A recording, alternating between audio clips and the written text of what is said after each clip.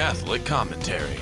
You're returning a service. What do you want to speak? Spiritual warfare. A1 clear, C, no trans. Stay ready so you don't have to get ready.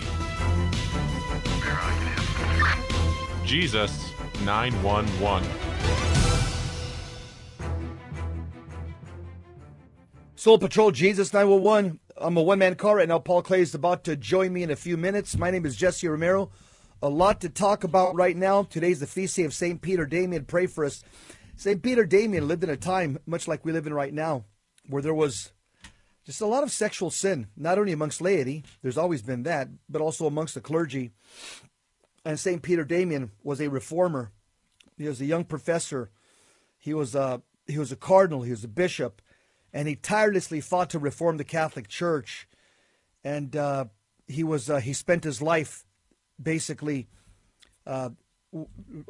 working to make Holy Mother Church purified and make it holy once again. I want to just quote today's psalm before we get into today's topic. Psalm 19. The precepts of the Lord give joy to my heart. The law of the Lord is perfect, refreshing the soul. The decree of the Lord is trustworthy, giving wisdom to the simple. The precepts of the Lord are right, rejoicing the heart. The command of the Lord is clear, enlightening. The fear of the Lord is pure, enduring forever. The ordinance of the Lord are true, all of them just. Let the words of my mouth and the thought of my heart find favor before you, O Lord, my rock and my redeemer. Our Savior Jesus Christ has destroyed death and brought life to light through the gospel. I do believe. Help my unbelief. In the name of the Father, Son, and of the Holy Spirit. Amen. There's a movie that's coming out. And the movie, it depicts so many things that are wrong with what's happening right now in our world in terms of what we would call the cancel culture. I've got an article here. It's called How Man in the High Castle Predicted Our Cancel Culture Age. So it's a movie. It's an HBO movie. How Man in the High Castle Predicted Our Cancel Culture Age. It's part of Amazon's reality series, and it shows what happens when you erase history. So I want to share with you the contents of this article, which speak to our very present situation. In the movie Gone with the Wind, Rhett Butler says, the cause of living in the past is dying right in front of us. Rhett Butler was the dashing and cavalier leading man of the Civil War epic. And so this HBO movie that's been reinstated, this film, which is called Man in the High Castle Predicted Our Cancel Culture Age. The article reads, unless you've been living under a rock the last few weeks, sanguinary mobs are currently pulling down statues of men who shaped the world we live in today. Our history is being effaced without much of a fight because the bludgeon of racism is wielded effectively against anyone who would resist. 3 years ago, the same mob went after statues like Robert E. Lee, the Confederate general who was petitioned by Lincoln to fight for the North, but ended up obeying his loyalty to the state of Virginia, his home. Loyalty to one's homeland, despite its flaws, is an alien concept these days, but was well understood and respected in the time of General Lee and President Lincoln. That said, most reasonable people these days can understand the desire to remove Confederate statues, even if they ultimately disagree with such action. These depictions symbolize disunity, failure, and above all, support for the sin of slavery, which, by the way, was instituted by the Democrat Party. Most importantly, statues seem to glorify rather than to merely educate, at least for Americans. But it was never going to stop there, and many of us said so all along. So fast forward 3 years, and the rapacious mob is pulling down statues of George Washington, Ulysses Grant, Abraham Lincoln, the president who ended slavery. They've even begun calling for the toppling of statues and icons depicting Jesus Christ as anything resembling Caucasian. Now here's my comment. This is called iconoclasm. Iconoclasm is the tearing down of statues, the hatred of icons. This happened against the Catholic Church during the birth and rise of Islam. Islam is iconoclastic. It also happened during the Protestant Reformation in the 16th century, and it's happening again with these young Marxists in our country. I see Paul. Paul's joined me, so now we're a two-man car. Paul, can you hear me? Yeah, Jess, I got you. Yeah. Paul, statues in the Catholic Church, the economy of statues, they're not meant to be worshipped. They never have been meant to be worshipped. When you read the documents of the Catechism of the Catholic Church, statues are simply an icon. It's a representative of somebody in heaven that we honor, a saint or an angel, or a statue is an icon of somebody in heaven who we worship, the Lord Jesus Christ. And so what a statue does, it was actually before the invention of the printing press in 1439, statues adorned in Catholic churches were the Bible for the poor, because most people couldn't read in the Middle Ages. And even right now, I looked at a UNICEF website, only there's 1 out of 4 people in the world can't read. 25% of people in the world are illiterate. The illiteracy rate was much, much higher 1,000 years ago. This is one of the reasons why the Catholic Church adorned its churches with statues, because the statues became a living memory, a Bible for the poor. Paul, comments? Paul, can you hear me? Okay, I'll continue. So the short of it is this, that we're in the midst of a cultural revolution, and there's no denying it. Forget any notion of organic protest spontaneously erupting after the death of a black man under a white cop's knee. It's gone way beyond that now. The death of George Floyd was merely the catalyst the social engineers were waiting for, much like the 1914 assassination of Archduke Franz Ferdinand was seized upon as a fitting pretext by forces itching for World War I. You'll always find the children of darkness, they're always finding reasons for anarchy, destruction, and war. Paul, comments? You probably heard some of the things I mentioned, Paul. Yeah, Jess, I just got back on. I have technical difficulties, but... I can hear you perfect.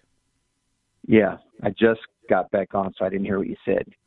We're talking about this one article I'm sharing with the audience. It's called How Man in the High Castle Predicted Our Cancel Culture Age.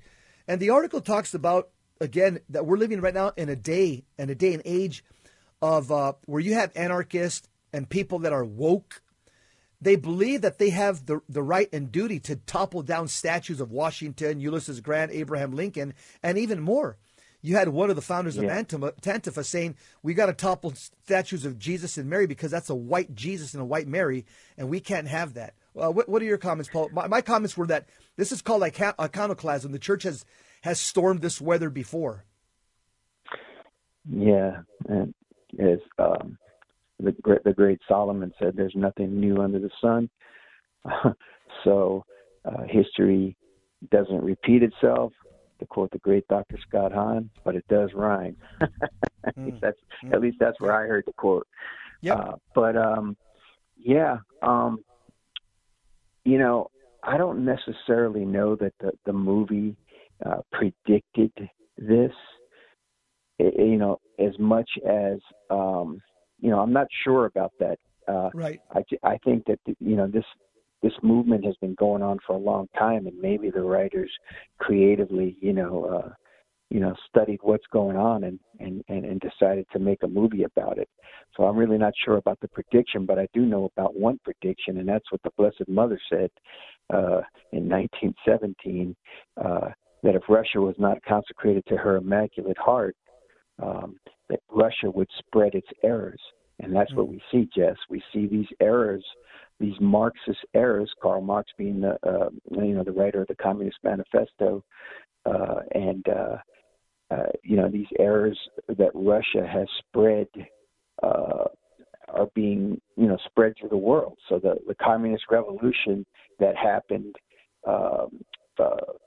is now there's a broader revolution that's happening throughout the world. I mean, yes, it happened in China and it happened in other places, but now we see a cultural revolution happening right here in this country. The people who are I would say the foot soldiers on the ground, the people who are being used to bring this about, I don't think they're really all that bright, Jess. I honestly think that, I think that some of them are just committed Marxists, but I think that,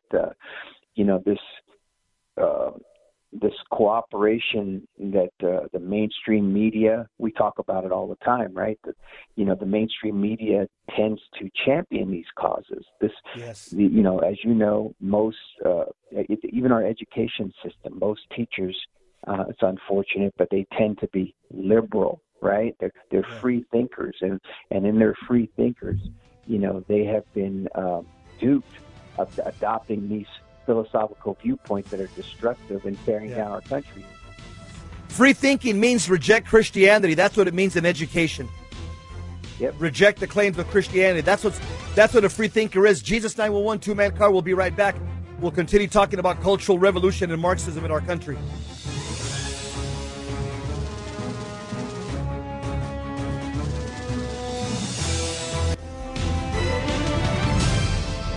Now, back to Jesus 911. If this call is not an emergency, dial 888-526-2151. Soul Patrol, Jesus 911. Lord, come to my assistance. Lord, make haste to help me. Psalm 69, verse 2. We're talking about cultural revolution. Many societies have suffered cultural revolutions like France, Germany, North Korea, Russia, China, Cambodia. And guess what? Most do not survive. In 1966, after Chairman Mao's Great Leap Forward, it proved a massive failure in China. The communist supreme leader initiated a cultural revolution with the stated goal to destroy the four olds, O-L-D-S. What are the four olds Mao wanted to destroy? Number 1, old customs. Number 2, old culture. Number 3, old habits. Number 4, old ideas. In other words, destroy tradition. And the goal was never to sever the people's connection to their history, their land, their identity. Like the first iteration of communism laid down by Marx and put into action by Lenin, Chairman Mao's version was drenched in the rhetoric of class struggle. So the Chinese Cultural Revolution began with the renaming of major streets to empower the working class. Soon mobs began harassing artists, intellectuals, and landlords, subjecting them to struggle sessions where they were publicly humiliated and during the later fever-pitched stage, tortured and killed. You also have massive posters bearing propaganda slogans. They were hung from almost every building. Snitches were ubiquitous, costing people their jobs and tearing families apart. Does that sound familiar? Interesting. It didn't stop there. Paintings, books, classical architecture, and ancient temples were also desecrated and destroyed in China under Mao. The communist mob even dug up old corpses to denounce and burn them in public. Families' genealogy books were seized and tossed in the fire again. The point of a cultural revolution is to sever people from their history and instill a new collective identity. Cultural revolution erases history and resets the calendar to year zero. Paul, ultimately what these cultural Marxists want to do is they want to erase Jesus Christ, his birth, death, and resurrection, his holy gospel, and the effect that Catholic Christianity has had upon Western civilization in 2,000 years. What say you? Yeah, you said a mouthful right there. But I can tell you this, Jess. I have a friend who, that I grew up with, and he's African American, and he sees everything through ethnocentric lenses. He's even, and by the way, he's at least he's a baptized Catholic, but he has been gravitating more and more towards Islam, and in particular, the Nation of Islam version of Islam, which is here in this country, headed by Louis Farrakhan, right? So, but in talking to him, he has just been brainwashed into believing somehow that everything is just a conspiracy against, black people. Even if you look at like let's say the Divine Mercy picture, and it depicts Jesus being Caucasian, he says, this is just more brainwashing. These things are so destructive, and so you cannot listen. History is a painful thing.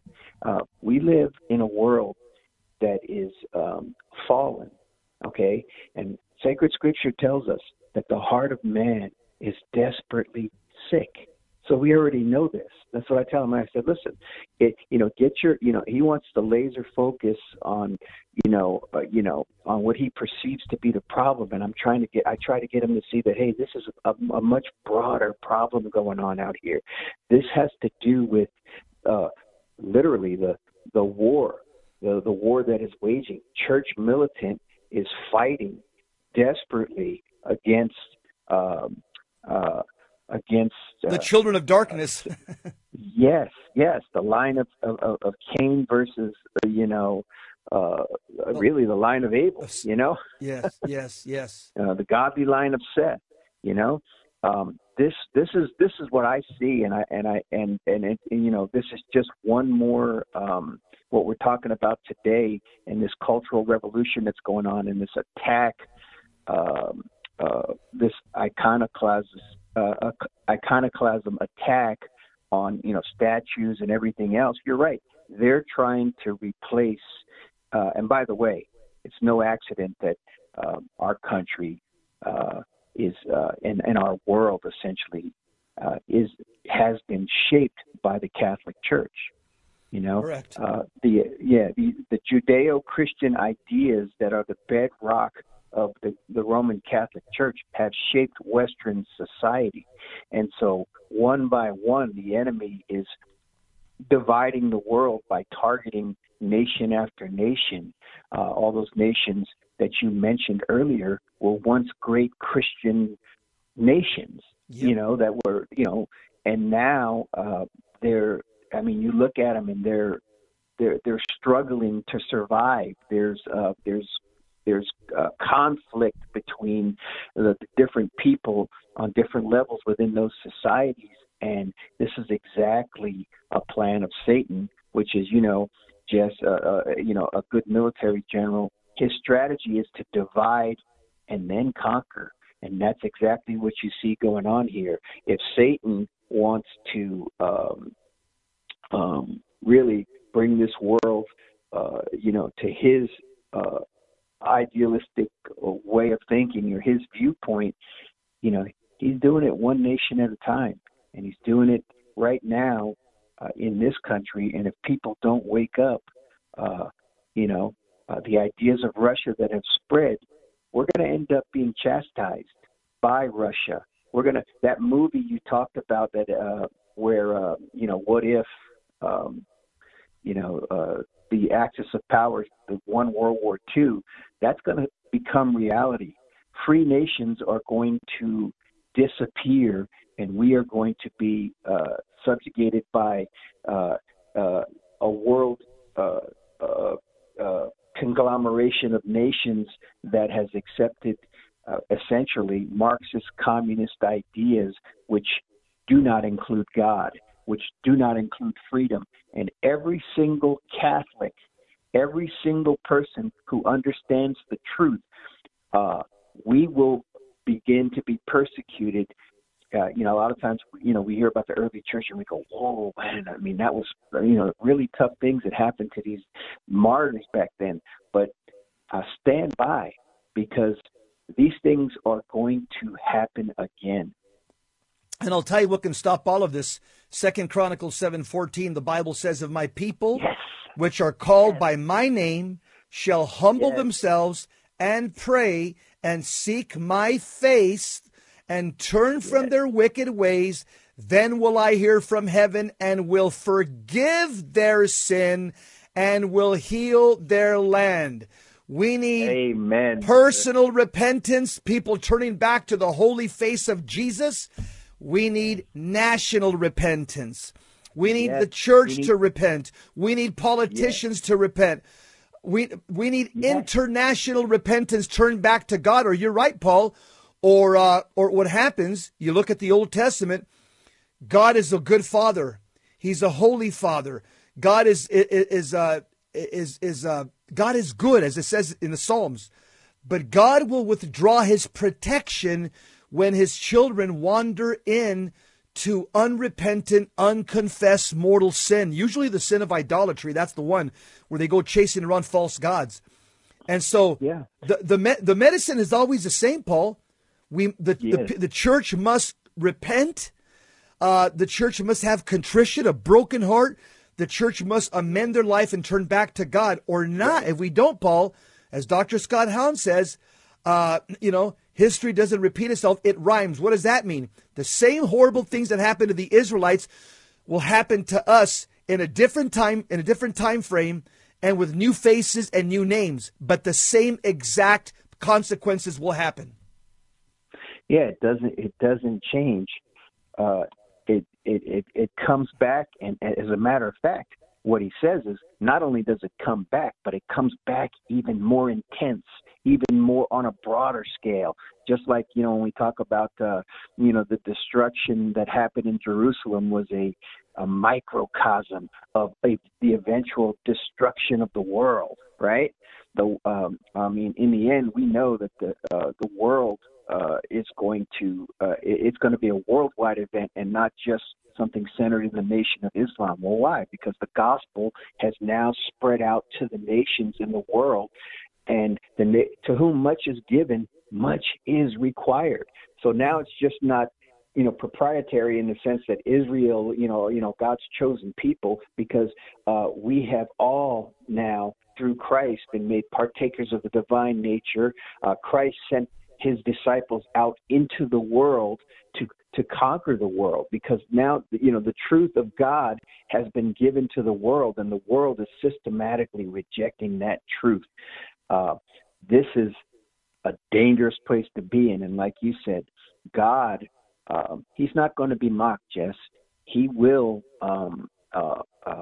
allow man. He gives us free. He gives us a choice. He gives us that free will, and He will allow man essentially to say, if we make our bed, we're going to lie in it. You know what I mean? God has given us the ability, just like you quoted in Chronicles. Listen, all we have to do is humble ourselves. Pride. What I see today, Jess, I see the boastful pride of life.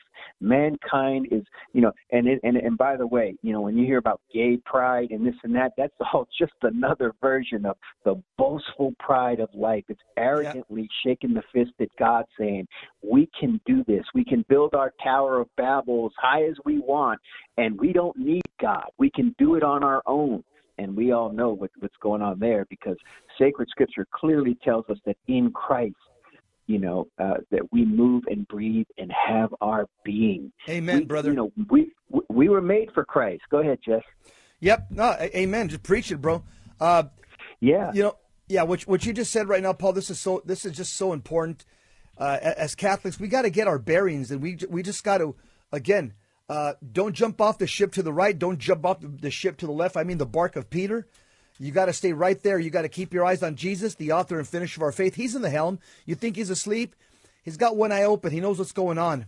And what we're seeing right now is these are the consequences of sin. Sin has consequences. When we offend God, we trigger God's justice, and we also trigger what God does in the Old Testament. He says, "Okay, you don't need me. Okay, you guys could figure this out by yourselves. He'll withdraw his protection.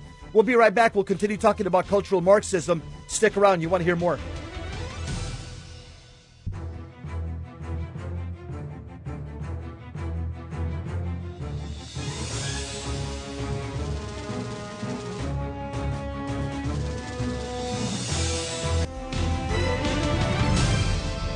Now, back to Jesus 911.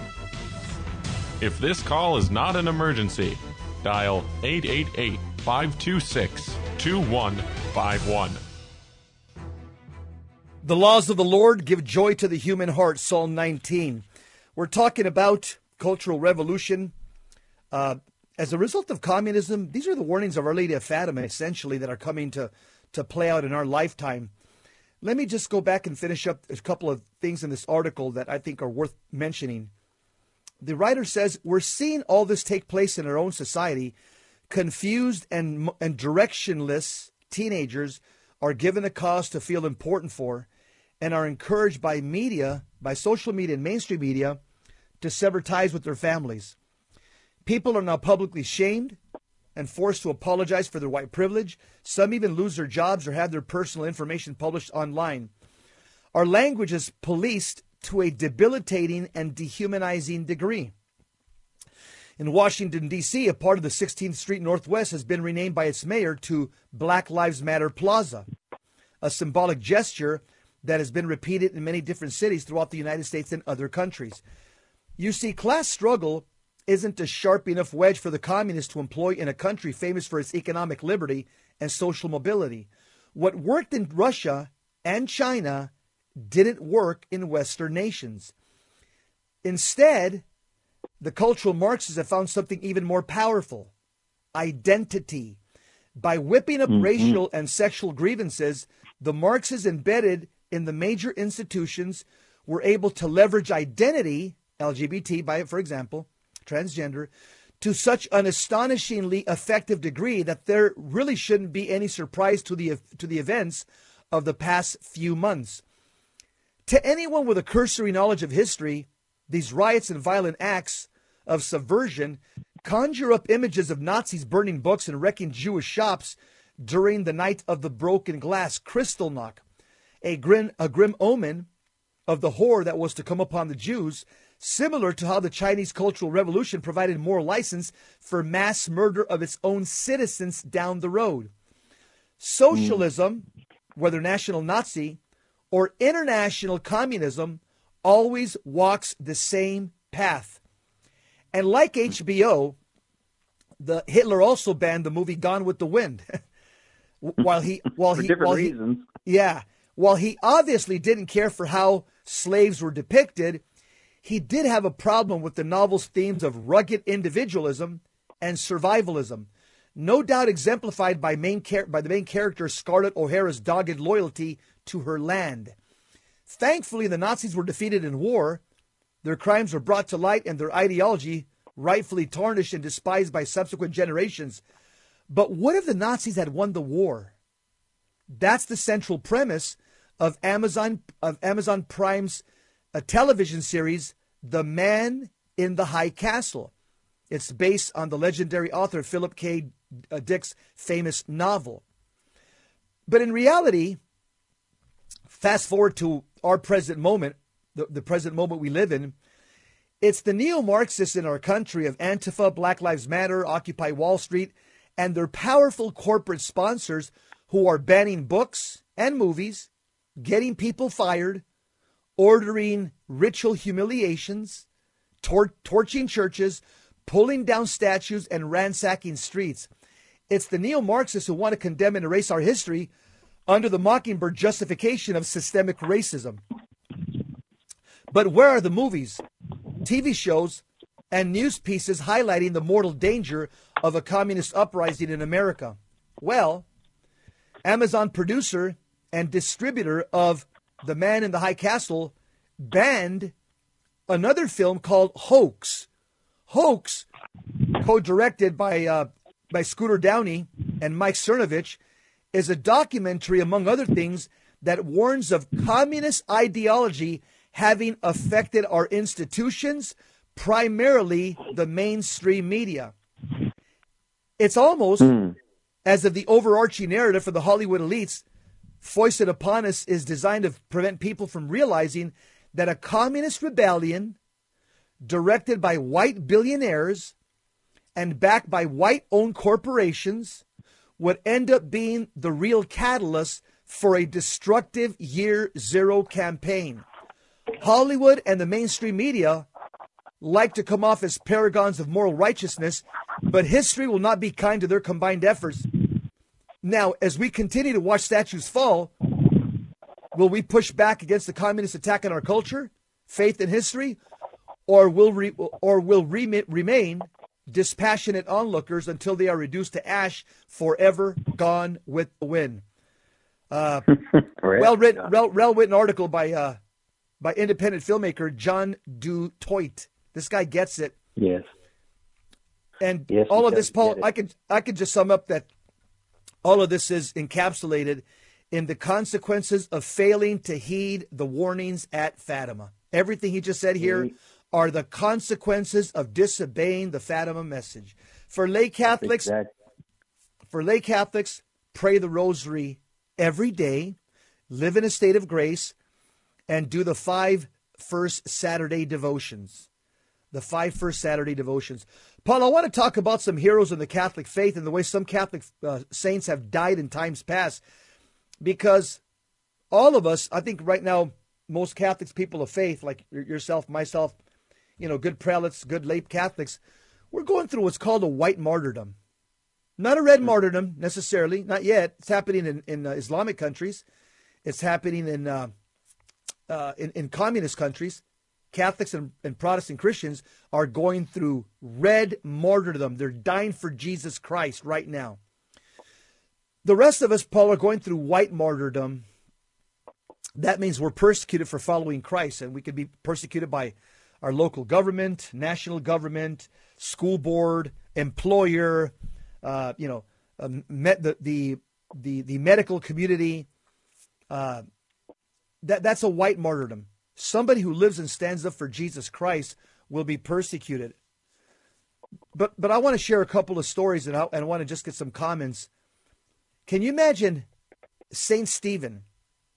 He was the first martyr in the New Testament that died for Jesus Christ.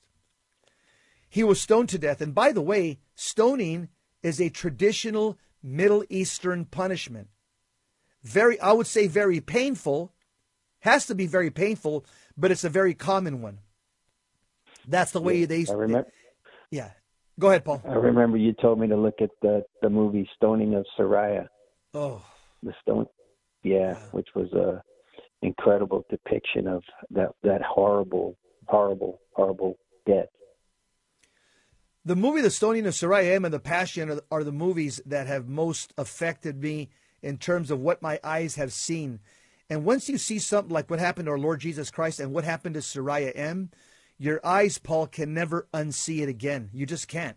Mm-hmm. Do you agree with me? Oh, absolutely. It's hair raising. It's the only way you can describe it, and it just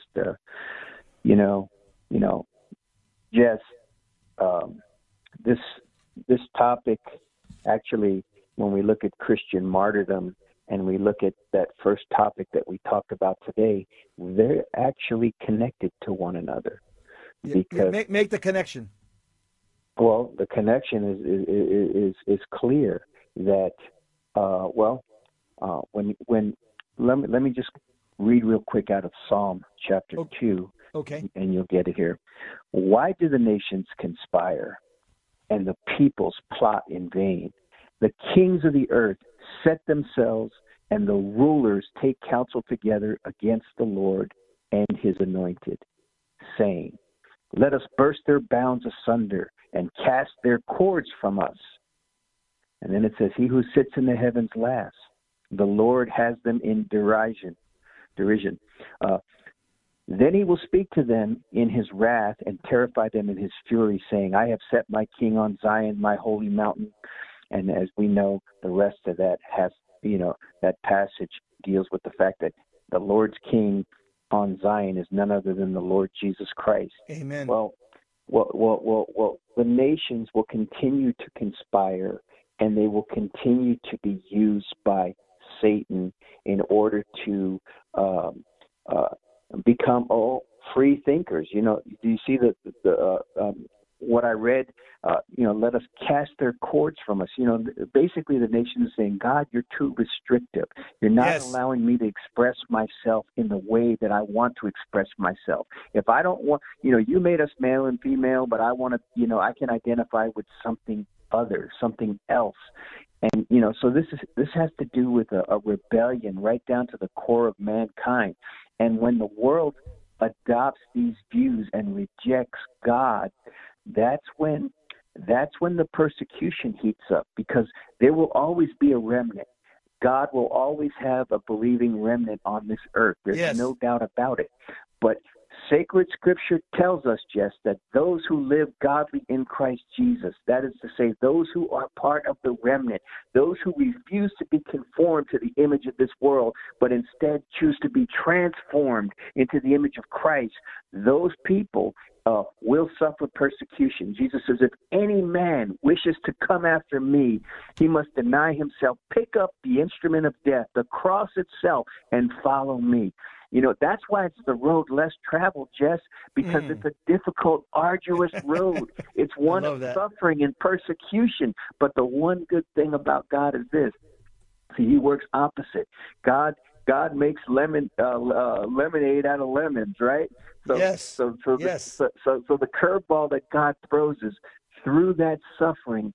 That suffering is not in vain, because it's united to Christ himself, and Christ being God. That suffering then takes on infinite meaning.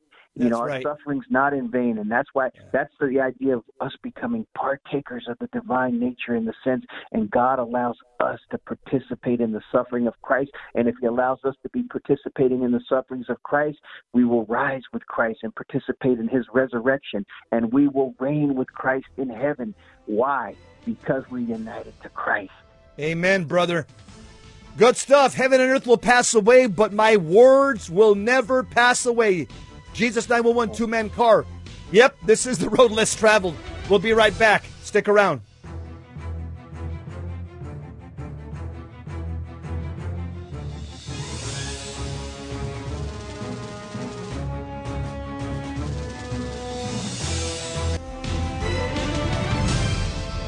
Now, back to Jesus 911. If this call is not an emergency, dial 888-526-2151. Soul Patrol, Jesus 911, two-man car. Robert Frost once wrote, he said, 2 roads diverged in the woods, and I took the one less traveled. And that has made all the difference. It reminds me of what our Lord Jesus Christ said in Matthew chapter 7. Enter by the narrow gate. Yes. Or the road less traveled. For the gate is wide, and the way that leads to destruction, and those who enter by it are many. For the gate is narrow, and the way is hard that leads to life, and those who find it are few. Yes, our Lord Jesus Christ invites us to take the road less traveled. Let's look at a couple of Hall of Famers here. Catholic Hall of Famers. This is the Hall of Fame of the saints. Saint Stephen. Again, stoning was very traditional in the Middle East and very gruesome. If you've ever watched the stoning of Sariah M., you'll never forget what actually stoning is like, to die of being stoned to death. But amongst the first Christian martyrs was Saint Stephen. He died in 36 AD in Jerusalem. He was the first to suffer that faith of being stoned to death. He's also one of the first of 7 deacons chosen by the early Christian community. He became an evangelist. He was so successful in converting Jews that he drew the anger of the Sanhedrin, which is the equivalent to the Supreme Court of the rabbis. His punishment for speaking against this holy place and the holy law was to be stoned to death. And as is common to many icons of Catholic martyrdom, Saint Stephen is often depicted in paintings as holding the method of his death, a basket of stones. Here's another famous one. Saint Sebastian. He was, you've seen pictures of him surprisingly with arrows through his body. So one might think from the fact that he's usually portrayed in art as having been shot through with arrows, that Saint Sebastian, who died in 288 AD in Rome, most people think he died at the hands of a battery of archers, but no. This was just the first time they tried to kill him. They shot him with a bunch of arrows, but a Praetorian guard under Emperor Diocletian, who was a committed persecutor of Catholic Christians, he had Sebastian was sentenced to death after it was found out that he was a follower of Christ and that Sebastian had been converting his fellow soldiers. So Saint Sebastian was a Roman soldier who was evangelizing amongst the Roman legions, and he was discovered to be a Christian in uniform. He was tied to a tree, and his sentence of being killed with arrows was carried out. He was left for dead, but guess what? He didn't die. They left him there, pinned with dozens of arrows. They thought he was dead. Later on, he was found by a woman. Her name is Saint Irene. By the way, the word Irene in Greek means peace. Saint Irene nursed him back to health.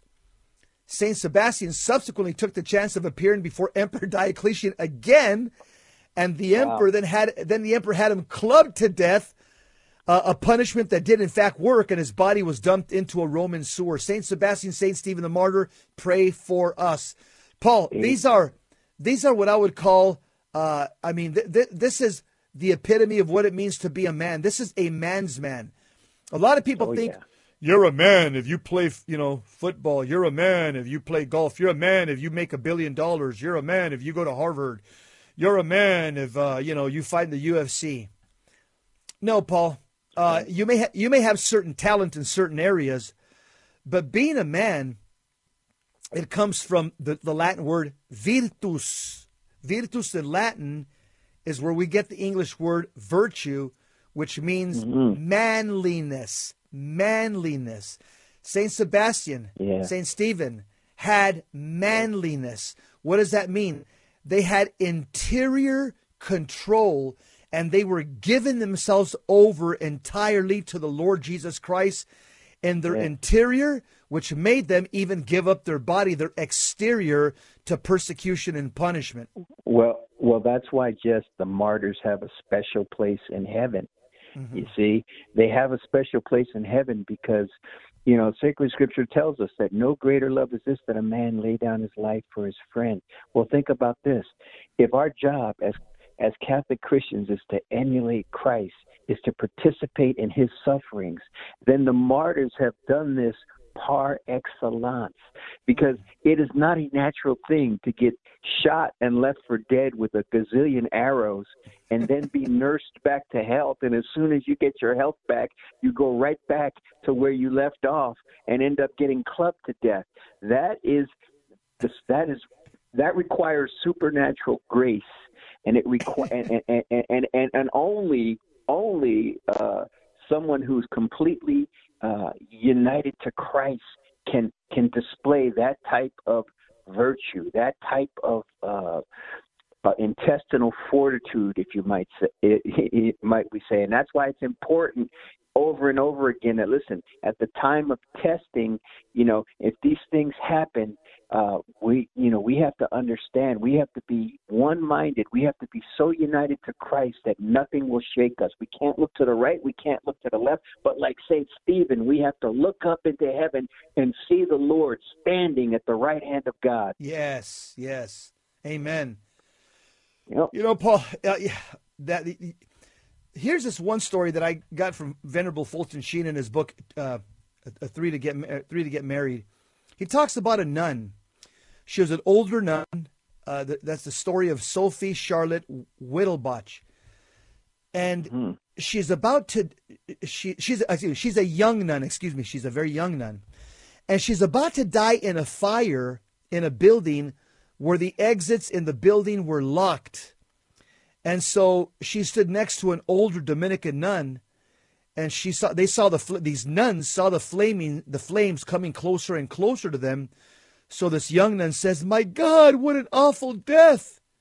Then the older nun, she smiled and she said, "Yes." She said, "Yes. But think about this. We shall see Jesus in a few minutes." Wow. That just brought comfort to this young nun. And she was able to just stand there in the flames and just die and get burned to death because she was ministered to by an older nun who told her, "Yeah, this is going to hurt. Yeah, we're locked in. Yeah, they're burning our convent. But guess what? Think about this. In a few minutes, we're going to see Jesus." Paul, really, that's the most comforting. That's the most comforting thing that we can just meditate on throughout the day, despite what's happening in our country, what's happening in our world. There is nothing that brings us peace than realizing who we belong to and where we're going. And as Catholics, we have to. That's why St. Paul says, meditate upon these things. Meditate upon what is good, what's holy, what's true, what's beautiful. Meditate and ponder these things. What's he talking about? That's called contemplative prayer. Just spend, 15 minutes a day. Spend 15 minutes a day in silence somewhere and just think about the promises of Jesus Christ. Think about how transitory this life is here on earth, even 80 or 90 years if you live that long. Think about the promises. Think about that second of entering into heaven with Christ Jesus in the presence of our Lord and our Lady, after we've been purified. Think about that second, that unspeakable moment of seeing God face to face. Those are the things, Paul, that are going to get us and sustain us from this life to the next. Paul, are you there? Yes. Yeah, absolutely, Jess. Listen, Paul says in 1 Corinthians 15, if our hope in Christ is, for this world only, then we should be pitied, We should be pitied. Yes. But we know that that's not the case, and that's what we have to keep our eyes on. We have to keep, our hope is not in this world. Jesus, when asked, "Are you a king?" He said, his kingdom is not of this world. We're short-sighted if our focus is so, focused on this world. This world is dying. This world is full of suffering. It's full of injustice. This is not. We don't want eternal life under these circumstances. Am I right or wrong, Jess? I mean, like that nun. We need comfort, and the only thing that can bring us comfort is Christ. Paul, if they would ask me, "Hey, Jesse, you want to be born again as a baby and start over in San Fernando, California with Jesus and Lucy Romero?" I would say, not a chance. I want no do-overs, Paul. Yeah. You know what? In reality, when we look back, there was a lot of trauma endured. Huh? Yes. Paul, you know what brought me a lot of satisfaction? When I was a rookie on training at East Los Angeles Sheriff Station, working the PM shift, I made a late arrest with my training officer, and I'm walking to the evidence locker to put away some evidence, and I'm walking through the detective bureau, and I saw on this one desk, it just jumped out at me, this one detective on his desktop, he had a rather big 8x11 paper that said, "Soon this life will one day pass, and only the things done for Christ will last. For me to live is Christ." Philippians 1:21. It was like 12 hours. I was working on training. I was stressed out. I wanted to get home. I had a late arrest. And those words, Paul, brought so much comfort to my weary, tired body after 12 hours in uniform. And you know what? I've never forgotten those words. I think I read them like back in 1986 or 87. And it's 2002. Here you are talking about it today. Those words stood burn in my heart, Paul. Soon this life will one day pass. Only the things done for Christ will last. Philippians 1:21. For me to live is Christ. Those words, Paul, I can tell you.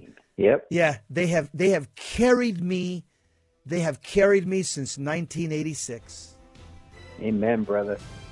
Well, that's a wrap. Paul, we're going to be on Terry and Jesse show in about another hour. You stick around and you can hear us on the Terry and Jesse show talking about some other timely topics. But that's a wrap. We're 10-7. We're end of watch. Two retired cops that love the Lord Jesus Christ, love the Catholic faith. Up next, Gary Minichuda, Hands on Apologetics. You don't want to miss what's up next with Gary and High Level Apologetics. We'll be right back in 1 hour. We're 10-7. We're out.